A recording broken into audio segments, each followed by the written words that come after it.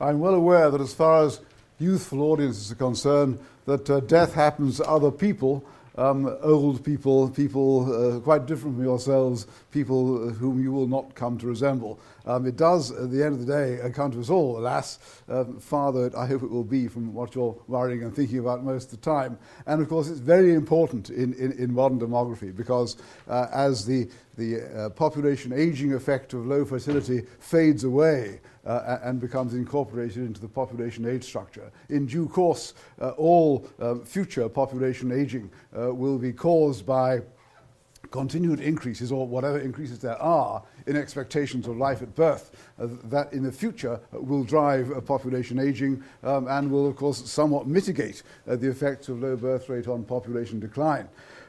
It's also, of course, a subject of immense scientific interest and possibly slightly macabre curiosity as well. This is the only lecture that I'll give on mortality. It'll have to be a mixture of empirical description and, I hope, an attempt at some sort of analysis as to what's going on, why it's going on, what the causes are, and all the rest of it. So, these are the sorts of things that I want to talk about. First of all, a simple description of the trends, the components of mortality decline, the causes of death, attempts at explaining what's been going on, and then to look to the future, to see what might happen next, what the prospects for longer life might be, what the current little bits of evidence are for the prospects of living longer. This is just to remind you of the pattern of mortality and to remind you of how hugely varied the risk of mortality is by age. This is a log-transformed graph of the life table death rate, QX, for male and females in England and Wales around about 2001. It's about the same nowadays, slightly better. It gets better every year. But this is, you can take it more or less the pattern of risk that we are all exposed to. This varies 1,000-fold. That's why it's transformed into a logarithm, because if it's not transformed into a logarithm, all this variation here down at the low end of mortality disappears from view, as you will see in the next slide. What this shows is that we have an infant mortality rate of about 4 deaths per 1,000 per year, which is very, very low. It's not the lowest in the world by any means. As we'll see, it's very low down here. Mortality is almost negligible in some European countries, some smaller European countries.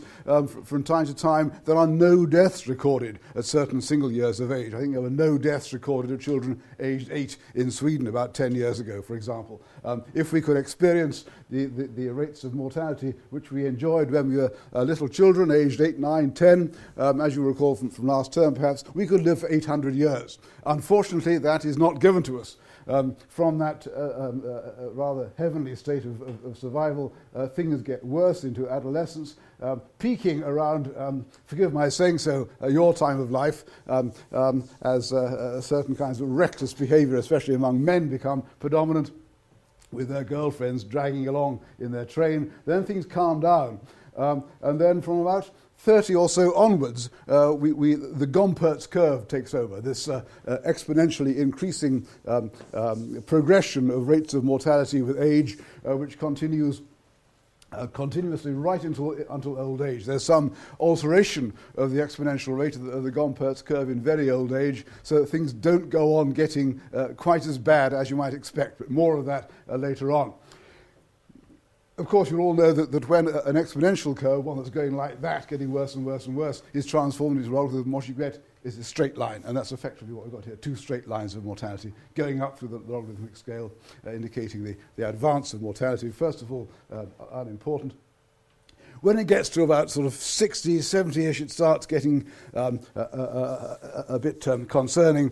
People of my age start getting rather too many funeral notices of our friends for comfort. But it gets really bad around here, but more of that later. This is the same data, or rather the same life table turned into a different form. What we've got here is a non-log transformed rate of mortality, the non-transformed QX curve. the rate of death from one year to the next. Now, as I said, when it's not log transformed, all that variation around childhood, infancy, and young adulthood disappears from view. It becomes completely invisible because it's so low compared with the mortality which experienced later on after age 60, 70, 80, and so forth. This is the actual curve of death. This is the number of deaths each year. And you can see that according to this life table, the modal age at death, the most common age at death in the mortality of England and Wales at the present time is just over age 80. Most people who die nowadays die over age 80. It's that late. This is the track of that period expectation of life at birth. This is just the life table calculation of expectation of life at birth for England and Wales from 1850 right until about 2010.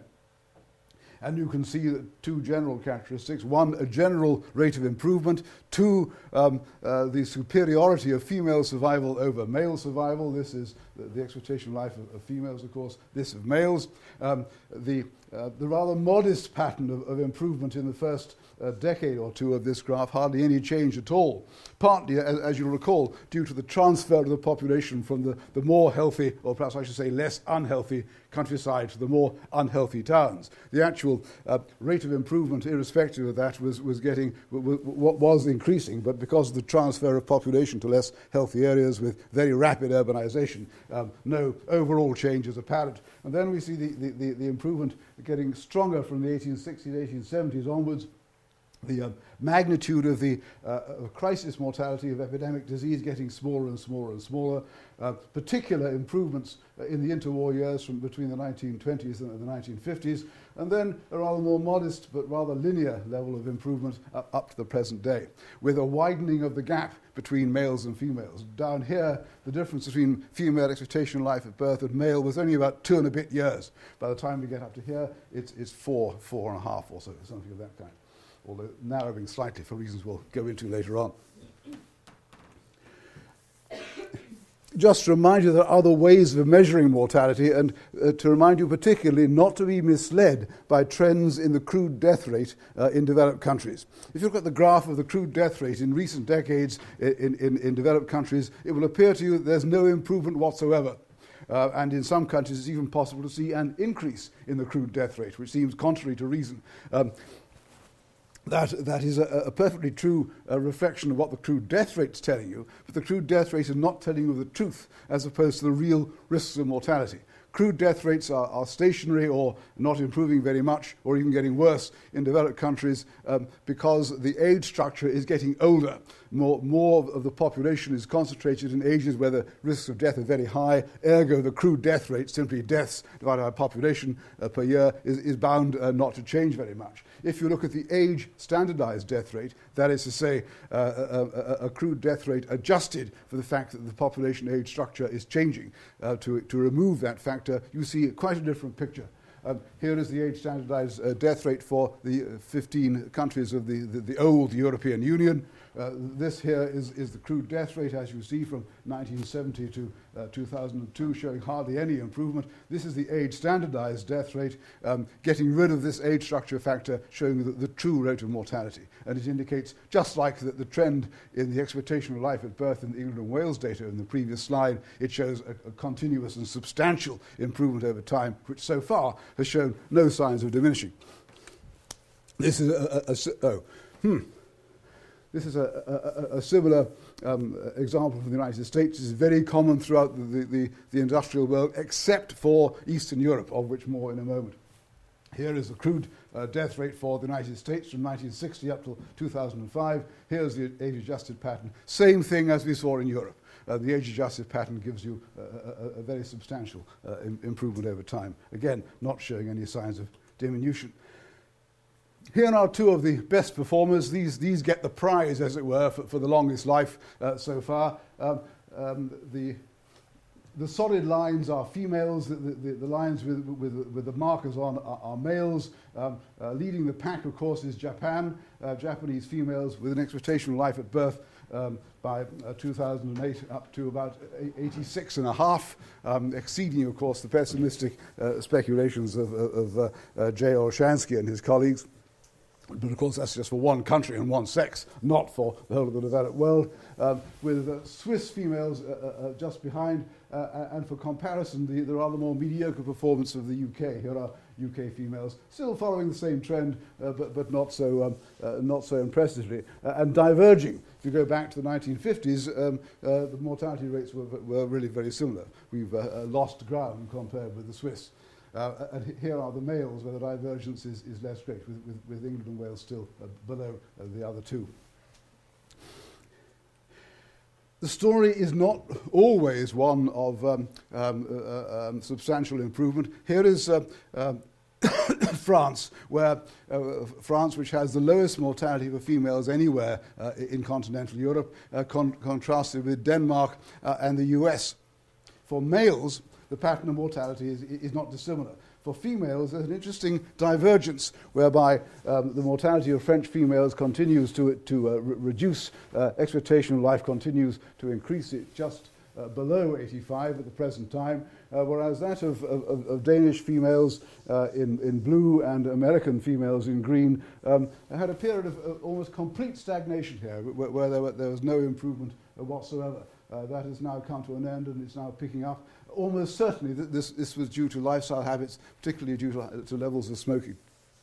So the epidemiologists believe. So it's not always uninterrupted progress. It's not always plain sailing. And indeed, you can see, if you look at the Danish males, here, a period of almost zero improvement in expectation of life at birth, stuck at about 71 ever since the 1950s up till the mid-1970s. Again, it is thought due to the high prevalence of smoking-related deaths, from which most populations are now liberating themselves among the male population, but then really imposed a flattening effect on mortality, so much so, and so widespread was that in the developed world that it was supposed back in the 1960s that the possibility of improvements in expectation of life had ground to a halt, and that the patterns of heart disease, cancer, stroke were inexorable consequences of old age, and nothing much could be done about them, and we sort of hit the buffers as far as improvements in expectation of life were concerned. And you can see why there should be so much pessimism if you cut the graph off about here, for males anyway. But that is all now in the past, and things are back on track for improvement. Not everywhere. These are the extraordinary divergent patterns of the expectation of life of males in Western Europe compared with communist or former communist Eastern Europe and the former Soviet Union. What we have here are the expectations of life for Japan in blue, for Switzerland in pale blue, this is Greece in purple, and this, I guess, this must be France, compared with Russia, Ukraine, Belarus, and Hungary. And as you can see, back in the 1960s, if you looked at these patterns of mortality, they were not really distinguishable. Many of the countries of Eastern Europe had rather similar expectations of life at birth to those in Western Europe, and this was, of course, a source of enormous consolation to the communist powers in the Cold War period, when Khrushchev was threatening to bury us and all the rest of it.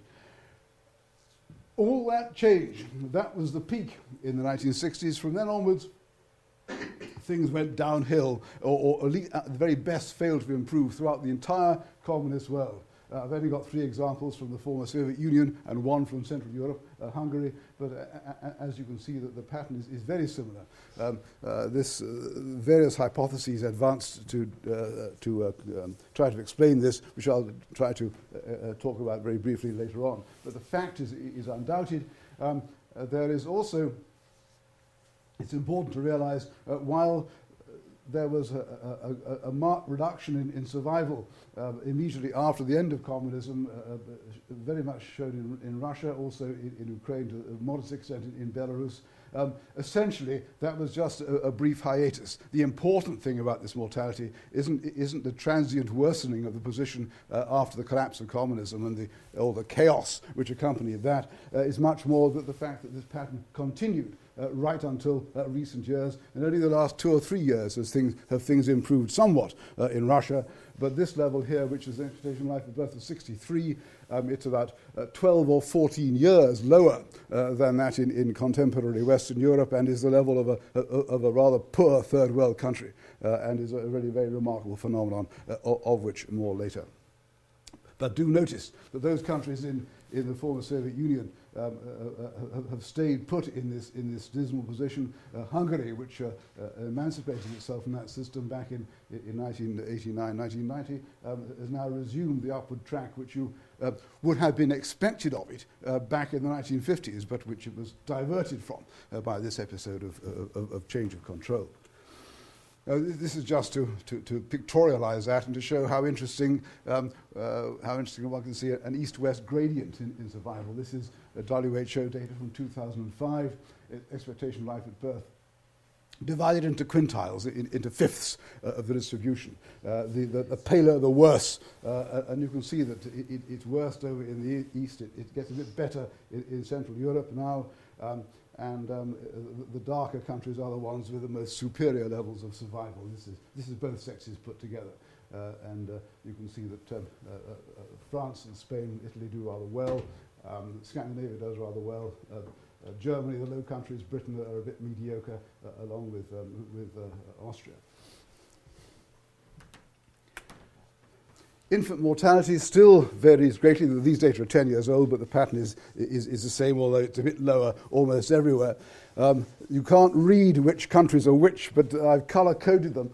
The countries of the former Soviet Union are appropriately in red: Russia, Moldova, Belarus, Latvia, Estonia, Lithuania.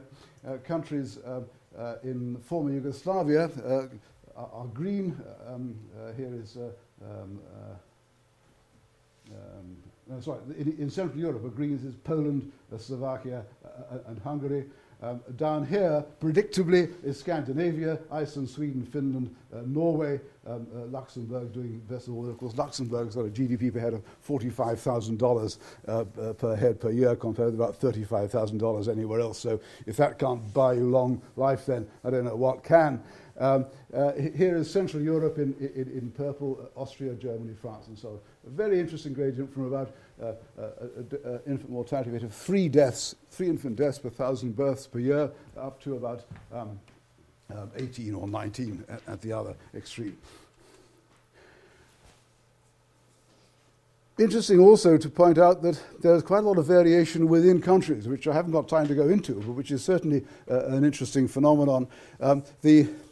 The old-fashioned pattern whereby mortality rates in the countryside, in lower density rural areas, suburban areas, small towns, are superior, lower, as it were, than those in major cities, still obtains. And you can see in England and Wales 2 sorts of gradients, which are fairly typical of Western Europe. First of all, the southern, more prosperous part, the Bristol Channel to the Wash, is paler, has lower mortality, longer expectation of life than that part of the country to the north and to the west. The former old industrial areas, South Wales here, the Midlands here, North Yorkshire, Newcastle and such areas, and also most of London have higher death rates. The country areas have pale death rates. Not all of London, of course, has high death rates. This is London magnified. This white blob here is Kensington and Chelsea, as perhaps you might expect.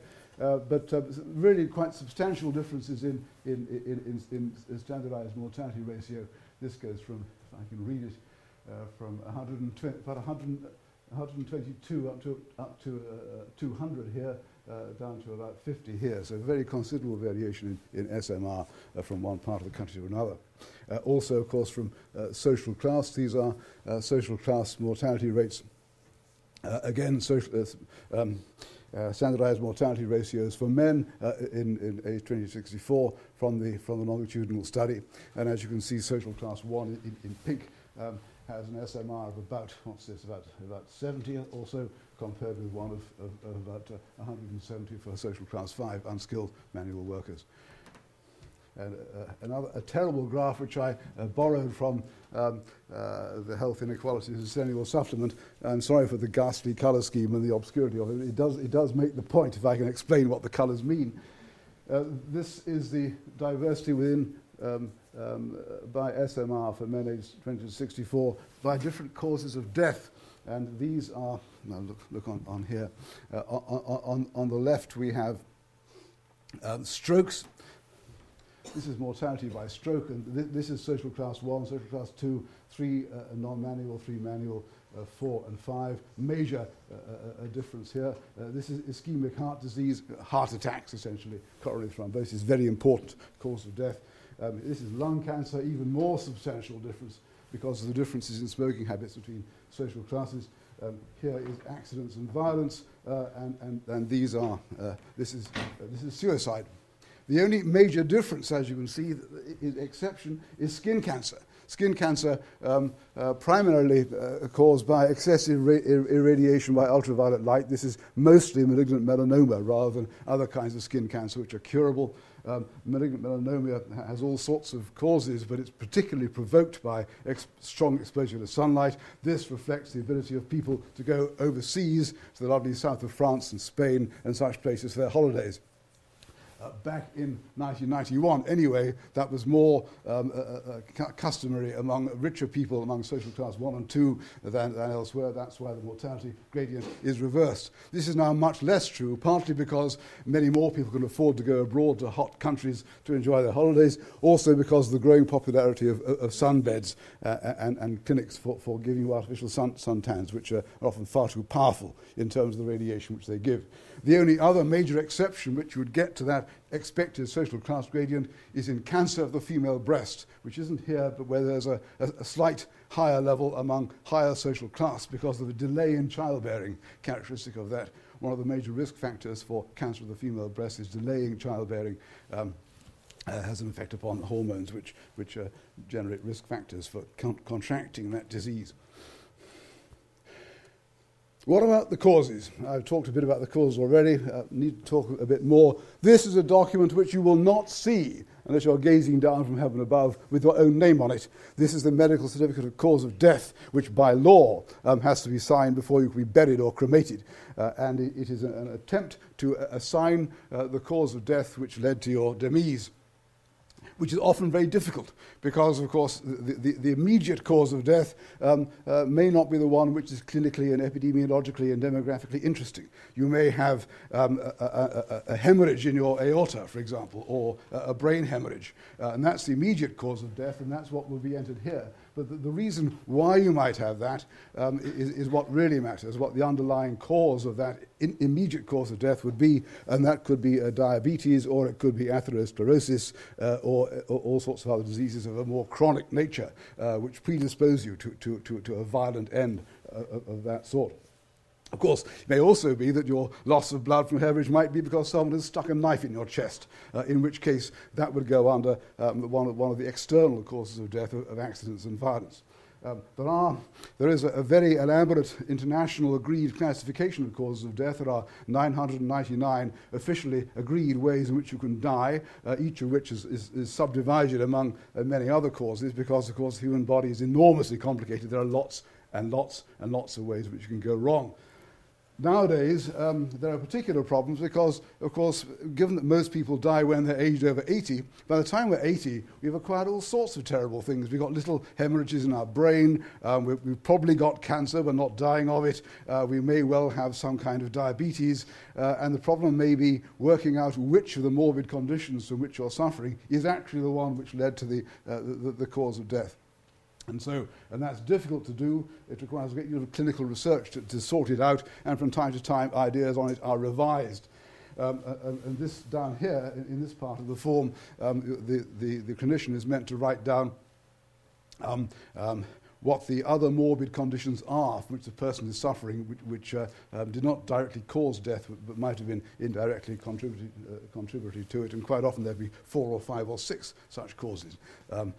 It's not allowed to put down died of old age. That was forbidden because it was too vague and unhelpful many decades ago. It may well be that as time goes on and people live longer and longer and longer, accumulate more and more morbid conditions, that it becomes impossible to do anything else except in rather specific circumstances.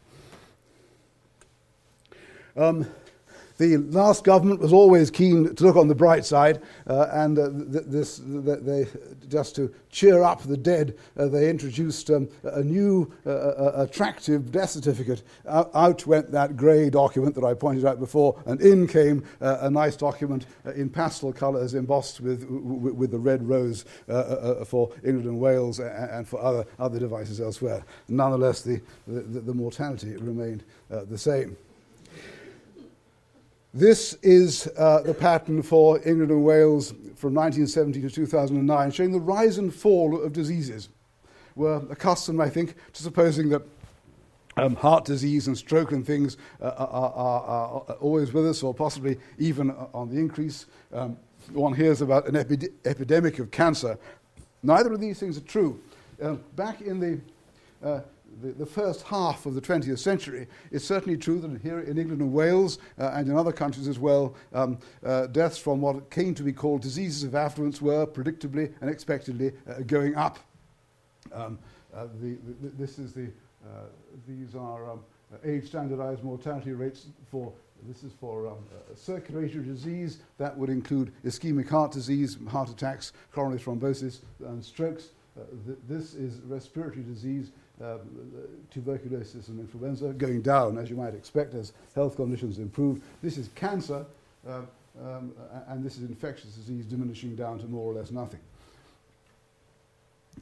Until the middle of the century, around about here, as you see, the standardized death rate from circulatory disease, which is the most important cause of death, was actually going up, partly because the population was getting older and therefore moving, as it were, its centre of gravity into that part of the distribution where these risks become very much more severe. People of your age don't get that kind of condition. People of my age do. But also because of a change of diet, a change of activity, all sorts of risk factors were increasing at that time. Cigarette smoking was increasing. At that time, the standardized mortality ratios for circulatory disease by social class were the reverse of what you saw in that previous graph. It was the better off people who were dropping dead from heart attacks, not the workers doing manual work. That's now completely reversed. In those days, though, it was thought to be clearly, really, genuinely diseases of affluence. The richer you got, the better your diet, the worse things were from the point of view of heart attacks. Cancer also was creeping upwards and peaked around about 1971, 1981. Since then, things have got a lot better. In England and Wales, as elsewhere, there's been a huge reduction in mortality from circulatory disease, partly because of great improvements in lifestyle, the decline of smoking, the recognition of the importance of diet, all sorts of other things. Plus, of course, really important innovations in drug control of blood pressure and cholesterol and the other risk factors of circulatory disease, and surgical intervention, bypass surgery, stents, all the other things which you read about, which can save life in a way completely impossible 30 or 40 years ago. And that's why it is going down so dramatically, now lower than it was in 1911 and still heading downwards. Cancer, much more troublesome. Cancer, of course, is a whole variety of diseases. Almost every organ in the body can become cancerous. And so it's a complex of diseases, some of which are improving in terms of their survival after treatment, and also are declining in terms of their prevalence, like stomach cancer, for example, others of which remain rather intractable, with rather poor 5-year or 10-year survival rates, but nonetheless generally going down. That's for males, similar pattern for females, but of course lower, reflecting the female advantage in especially in circulatory disease and also in cancers, although showing a slight bulge here as the late onset of smoking-related diseases among women starts to make an effect around here, whereas it had peaked some time earlier among males, because males take up these bad habits before women do. This is just to point out the interruptions which you get when the international classification is revised. As I pointed out earlier on, it's very difficult sometimes to work out exactly what the clinical, physiological, biological changes are which are leading to causes of death. And therefore the International Classification of Diseases, the ICD, is revised every few years. The revisions are marked by these vertical lines in this graph from the US. And you can see that there's sometimes some discontinuities. mostly small, but there's a bigger one here, for example, when certain subdivisions of the cause of death are realized actually to belong somewhere else and to be misdiagnosed. Also important to realize that sometimes rapid increases in causes of death are caused not so much because that particular condition is genuinely becoming more common, but because it's being recognized as a genuine clinical entity and previously wasn't. The obvious example is Alzheimer's disease. This pale green line here is the mortality from Alzheimer's disease, almost negligible in about 1980, and now, of course, rising up to a high level and reclassified in 2000. Alzheimer's disease was certainly with us back here. It just wasn't diagnosed, or rather recognized as a clinical entity. Another example of that are the so-called cot deaths, the sudden unexpected death syndrome of infants, which isn't on this graph, but was not recognized at all back in the 1970s, and then once it became recognized, shot up to quite a high level within the context of infant mortality, which of course is at an absolutely low level. This is a log-scale graph, and so it gives you a misleading impression of the decline of heart disease and cancer in the US. The reduction which this graph embodies from 1958 until 2005 is actually very great. It's even bigger than that which we saw in England and Wales. Japan is different. Generally speaking, in the developed world, it's the same trio of bad things that cause death in older age. In Japan, the pattern has always been different. The cerebrovascular disease, stroke, started off being more important than heart disease, quite unlike Western Europe. Cancer, malignant neoplasms, has become the most important cause of death, putting these in the shade. And cancer is going up in Japan, despite the fact that, as we know, expectation of life at birth is very favorable. It may well be that if this trend continues and this goes up to 2008, that the Japanese superiority in survival may stutter to an end. We will have to wait and see.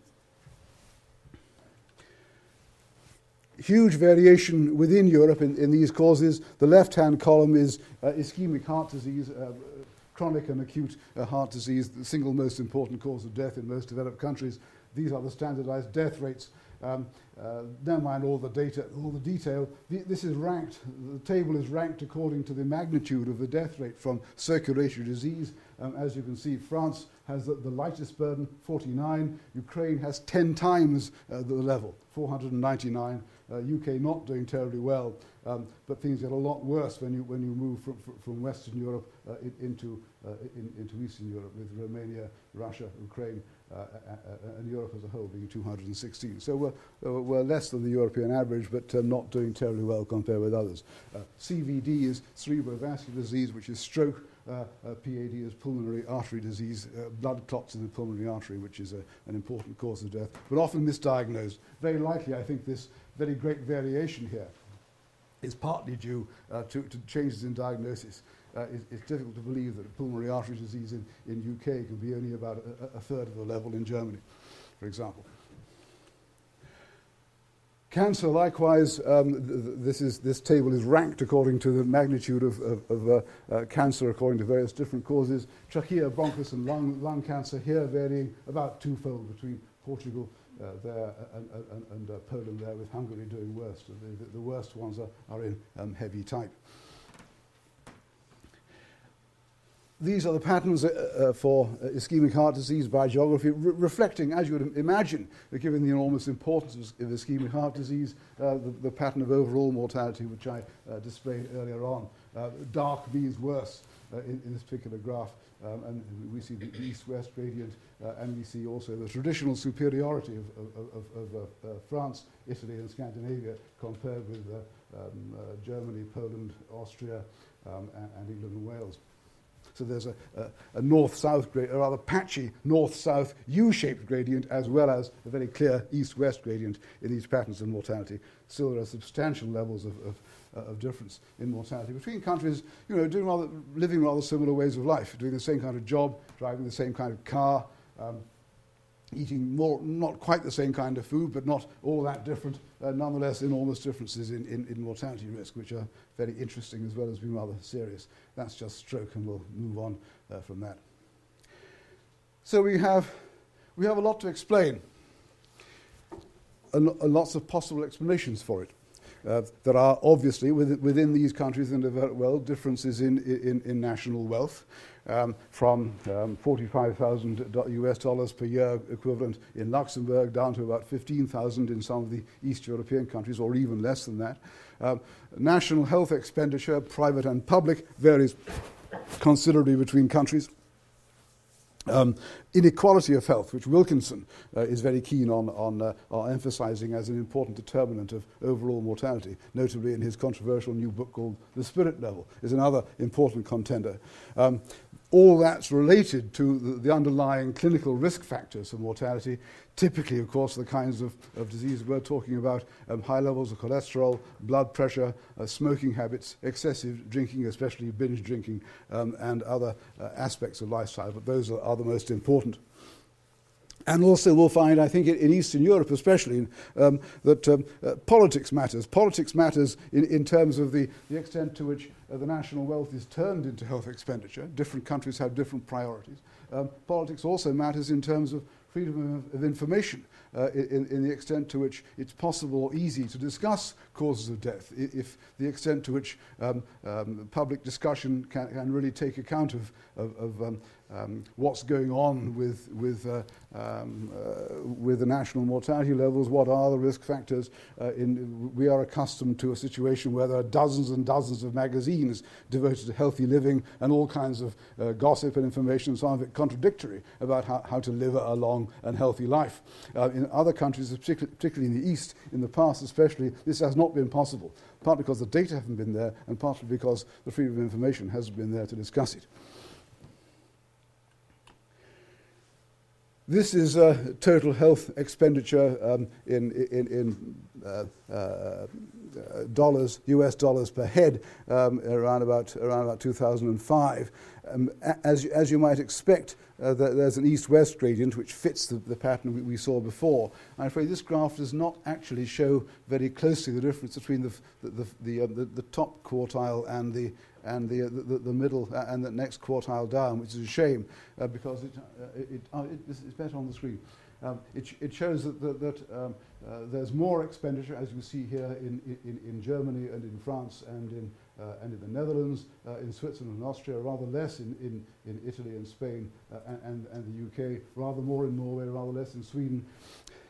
The data aren't here, but I think you probably already know from other sources that the correlation between health expenditure in US dollars per head, standardized for exchange rates, or any other measure, on the one hand, and any measure of national health is not very great. Of course, it's true that the richer countries, which spend more of their bigger GDP on health than the poorer countries, tend to do better. That's not surprising. But within the richer countries, the correlation is really quite weak. The US spends about 15% of its very considerable GDP upon health and produces really rather mediocre results, no better than the average of Western Europe, where health expenditure is, I think, universally lower. Germany, which spends about the same per capita as France, does not have the same French superior levels of survival, particularly among females. Italy and Spain, which don't spend all that much compared with others on health, taking all expenditure together, as we saw, have very superior levels of survival compared with the rest. Norway and Sweden aren't that different in health expenditure, are that different in health expenditure, but they're about the same in terms of survival rate. So there's a lot more to it than proportion of GDP spent upon health. What about these diseases of affluence? Can we understand anything from those? Are they, as used to be thought, the inevitable consequence of old age, something which is powerfully age-related and inexorably age-related and which cannot really be controlled or modified very much? Or are they susceptible to intervention either by a more knowledge-based form of healthy living and high-powered medical intervention? The latter appears to be true, and it's clear that there's been a shift in that diseases of affluence are no longer diseases of affluence. These diseases of affluence, the heart disease, the cancer, the strokes, and all the rest of them, which used to be more common in richer countries than poorer countries, more common among richer people than poorer people in the first half of the 20th century, for example, has now shifted round. They are now more common among poorer people than richer people in the developed world, as you saw from the standardized mortality ratios, which I showed earlier on. They're also more common among the poorer group of the developed world countries than among the richer ones. And increasingly, to, as it were, reprise the pattern of the early 20th century, they're becoming more common among the more developed of the developing world countries, where heart disease, obesity, and all sorts of other problems are now quite a problem among the middle class in India, and also among the middle class in Brazil and other countries of that kind, with obesity levels really at almost European or even British sorts of levels. One of the important variables which helps to explain the relative weakness of the financial aspect of investment in health are lifestyle patterns, particularly the so-called Mediterranean diet. At the risk of sounding like a margarine advert, it really does appear to work. This is a simple diagram of what the ideal Mediterranean diet is, based upon the diet characteristic of parts of Greece, like Crete, some decades ago. The Cretans have now moved on from this very healthy thing and are now becoming fat because they're eating lots of beef and things. But this is the ideal meat, just monthly. Eggs, poultry, fish, and sweet things weekly, plus and wine. Lots of cheese and yogurt. Olive oil, very central to this. Daily consumption of cheese and yogurt, olive oil, fruits, beans, legumes, and vegetables. This sounds terribly wholesome and boring of me, but it does appear to be true that this does make a difference. Not only does it make a difference in terms of helping to explain international differences and why relatively poor countries, especially poorer in the past, like Italy and Spain and Greece, had low levels of mortality, but also in terms of clinical treatment. One of the interestingly clinching evidences of this is a pattern in Albania. Albania is a country in Eastern Europe, as you know. It was a sort of communist country where the communist dictator Enver Hoxha quarrelled not only with Stalin but also with Mao and became a completely isolated entity all by himself, deeply impoverished. He covered the country with over 100,000 little forts, which are still there, sort of concrete bunkers to protect himself from attack from anywhere, behaved with great ferocity towards outsiders of any kind, exterminated religion, none whatever, and kept the country poor. Despite that, the expectation of life at birth in Albania continued to improve from admittedly low levels throughout the whole of the communist period, quite unlike that pattern which I showed earlier on. And of course, it is now believed the reason for that is partly because the poverty of Albania protected it from high levels of meat and fat intake, but also because Albania, being a country on the Adriatic, part of the Mediterranean, benefited from this pattern of Mediterranean diet for quite a long while. Things will no doubt change now that Albania is becoming more affluent. And even more interestingly was the fact that those coastal parts of Albania, where this kind of diet was easy to obtain, had superior survival levels to the more mountainous inland parts of Albania, where this was less often practiced. So a curious little tiny piece of evidence from the more remote parts of southeastern Europe. This rather complex graph is just to try and lend some scientific verisimilitude to my generalizations about this diet. Not only is it a very good contender for helping to explain why some poor southern countries have superior survival rates, it also, even more convincingly, when used as a therapeutic measure, has dramatic and predictable results upon levels of mortality from heart disease, stroke, and also, surprisingly, Alzheimer's, Parkinson's, and other conditions. This is a meta-analysis of 12 prospective studies whereby people at risk of death from these conditions in various different countries have been divided into one group which was put onto a conventionally good diet and another group put onto a more severe Mediterranean diet, a total sample size of 1.5 million people. And all the studies show an improvement. The details don't matter, but this is no improvement. On the left-hand side is improvement. 2 steps in the scale of the Mediterranean diet produce between 10 and 30% improvement in survival. Yeah. What was the alternative diet? The alternative diet was one which tried to avoid the excesses of meat and fat, which some of those in the study had previously been following, and which was what we would regard as a reasonable diet of the kind we normally eat, as opposed to something rather more specialized. It varied between studies. There were 12 studies here, you see, so I don't really know what the average of the 12 was. This has been responsible for some interesting reversals in mortality, or so we believe. This shows the pattern of mortality in Italy on the left and France on the right, in different provinces from the beginning of the 20th century up to the latter part of the 20th century. This, for example, is Italy in 1911.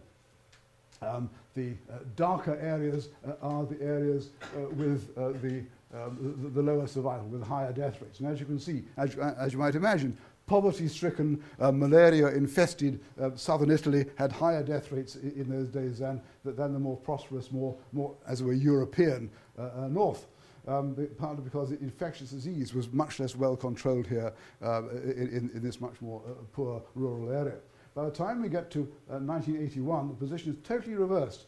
Here, the higher mortality levels are found in the more developed, richer northern part of Italy, where people are very much living ways of life similar to those experienced in neighbouring Austria and other parts of Europe. Down here in the south, the pattern of mortality is much lower. The burden of infectious disease has been eradicated by this time, as it has been throughout Europe, east and west. But this part of the country is experiencing the benefits still was in 1981 anyway, the benefits of the Mediterranean diet. This was not the case here, where the diet is much more like that which the neighbouring Germanic populations tend to eat.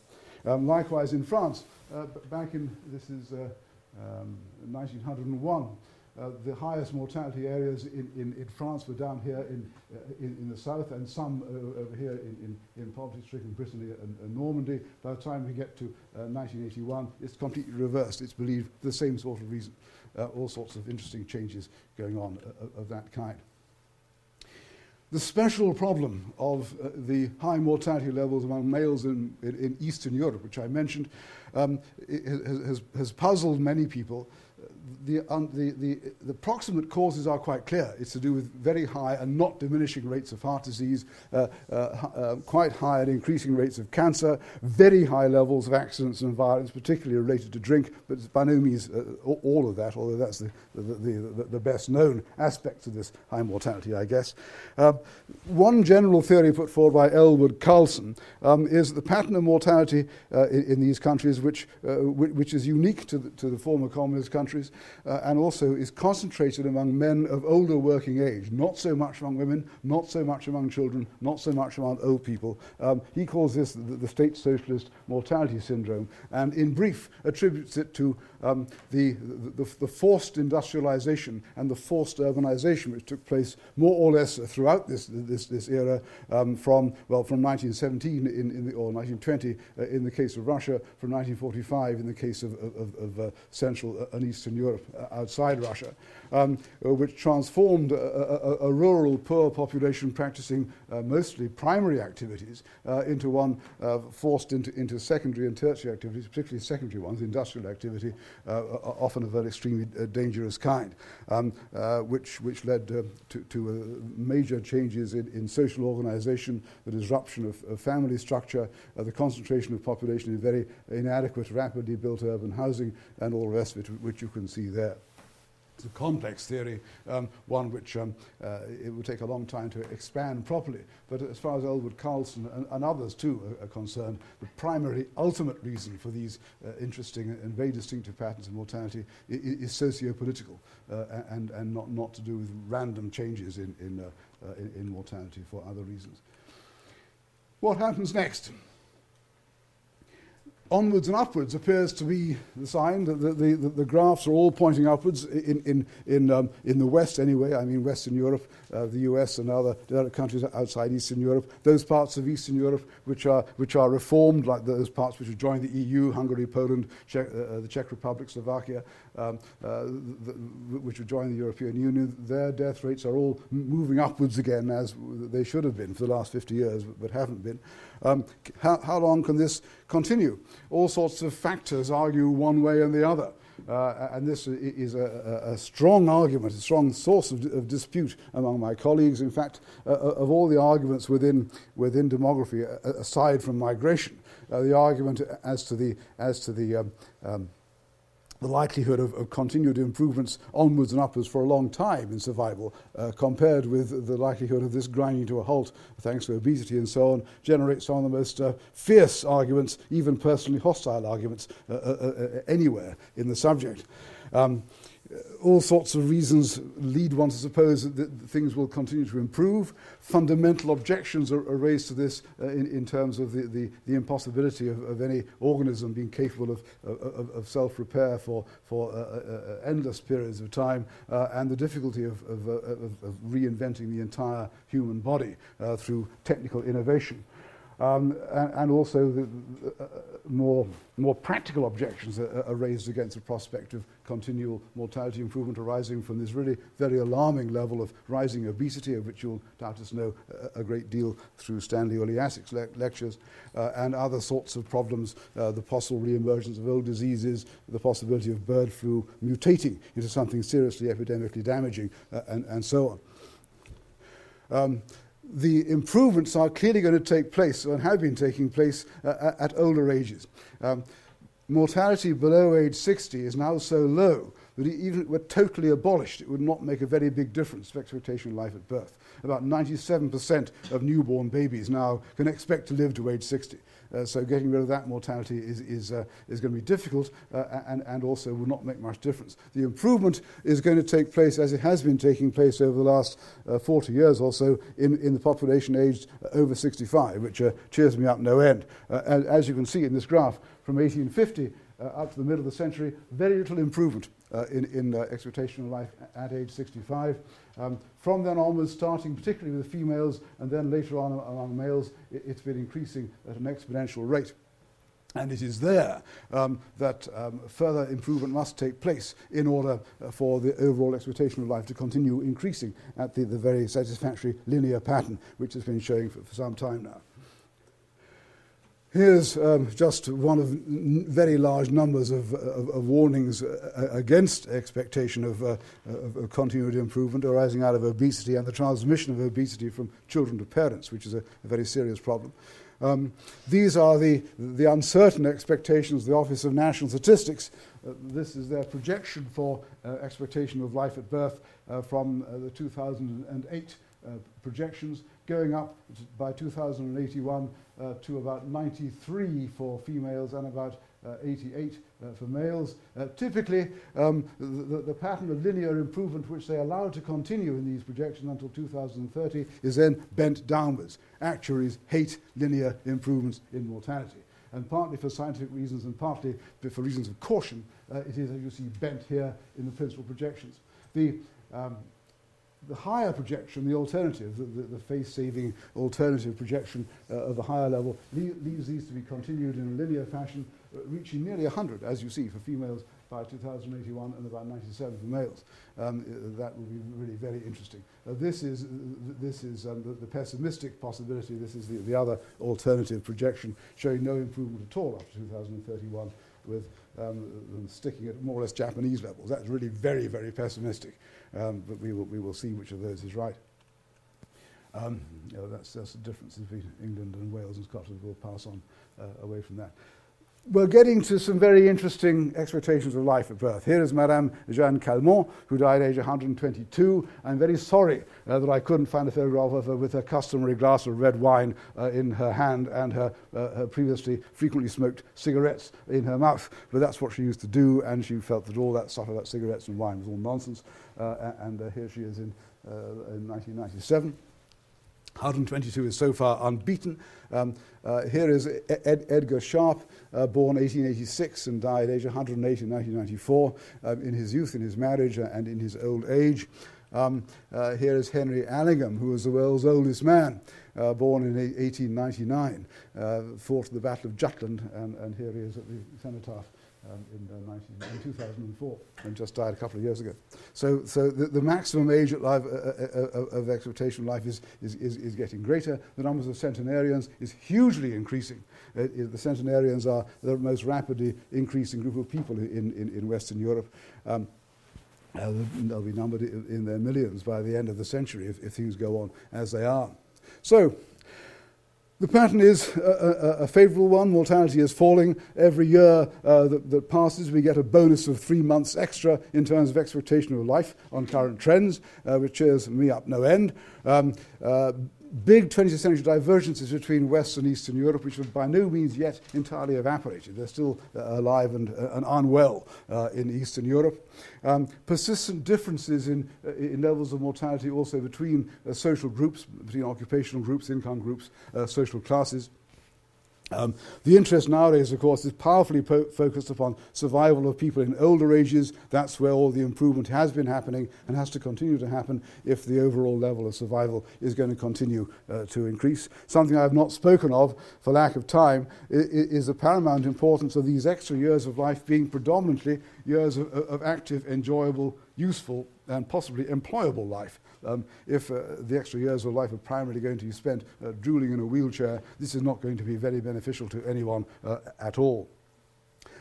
All sorts of unsolved scientific problems about the likelihood of future improvements in survival, the extent to which the human genome in its present form can sustain a continual repair of DNA and cell processes into older life. Important also to realise that given that the birth rate has now ceased to fall and appears to be creeping upwards even, that beyond, after the next 2 or 3 decades, all future patterns of population ageing are going to be determined by future levels of human survival and not by the birth rate. I will stop there. Thank you very much.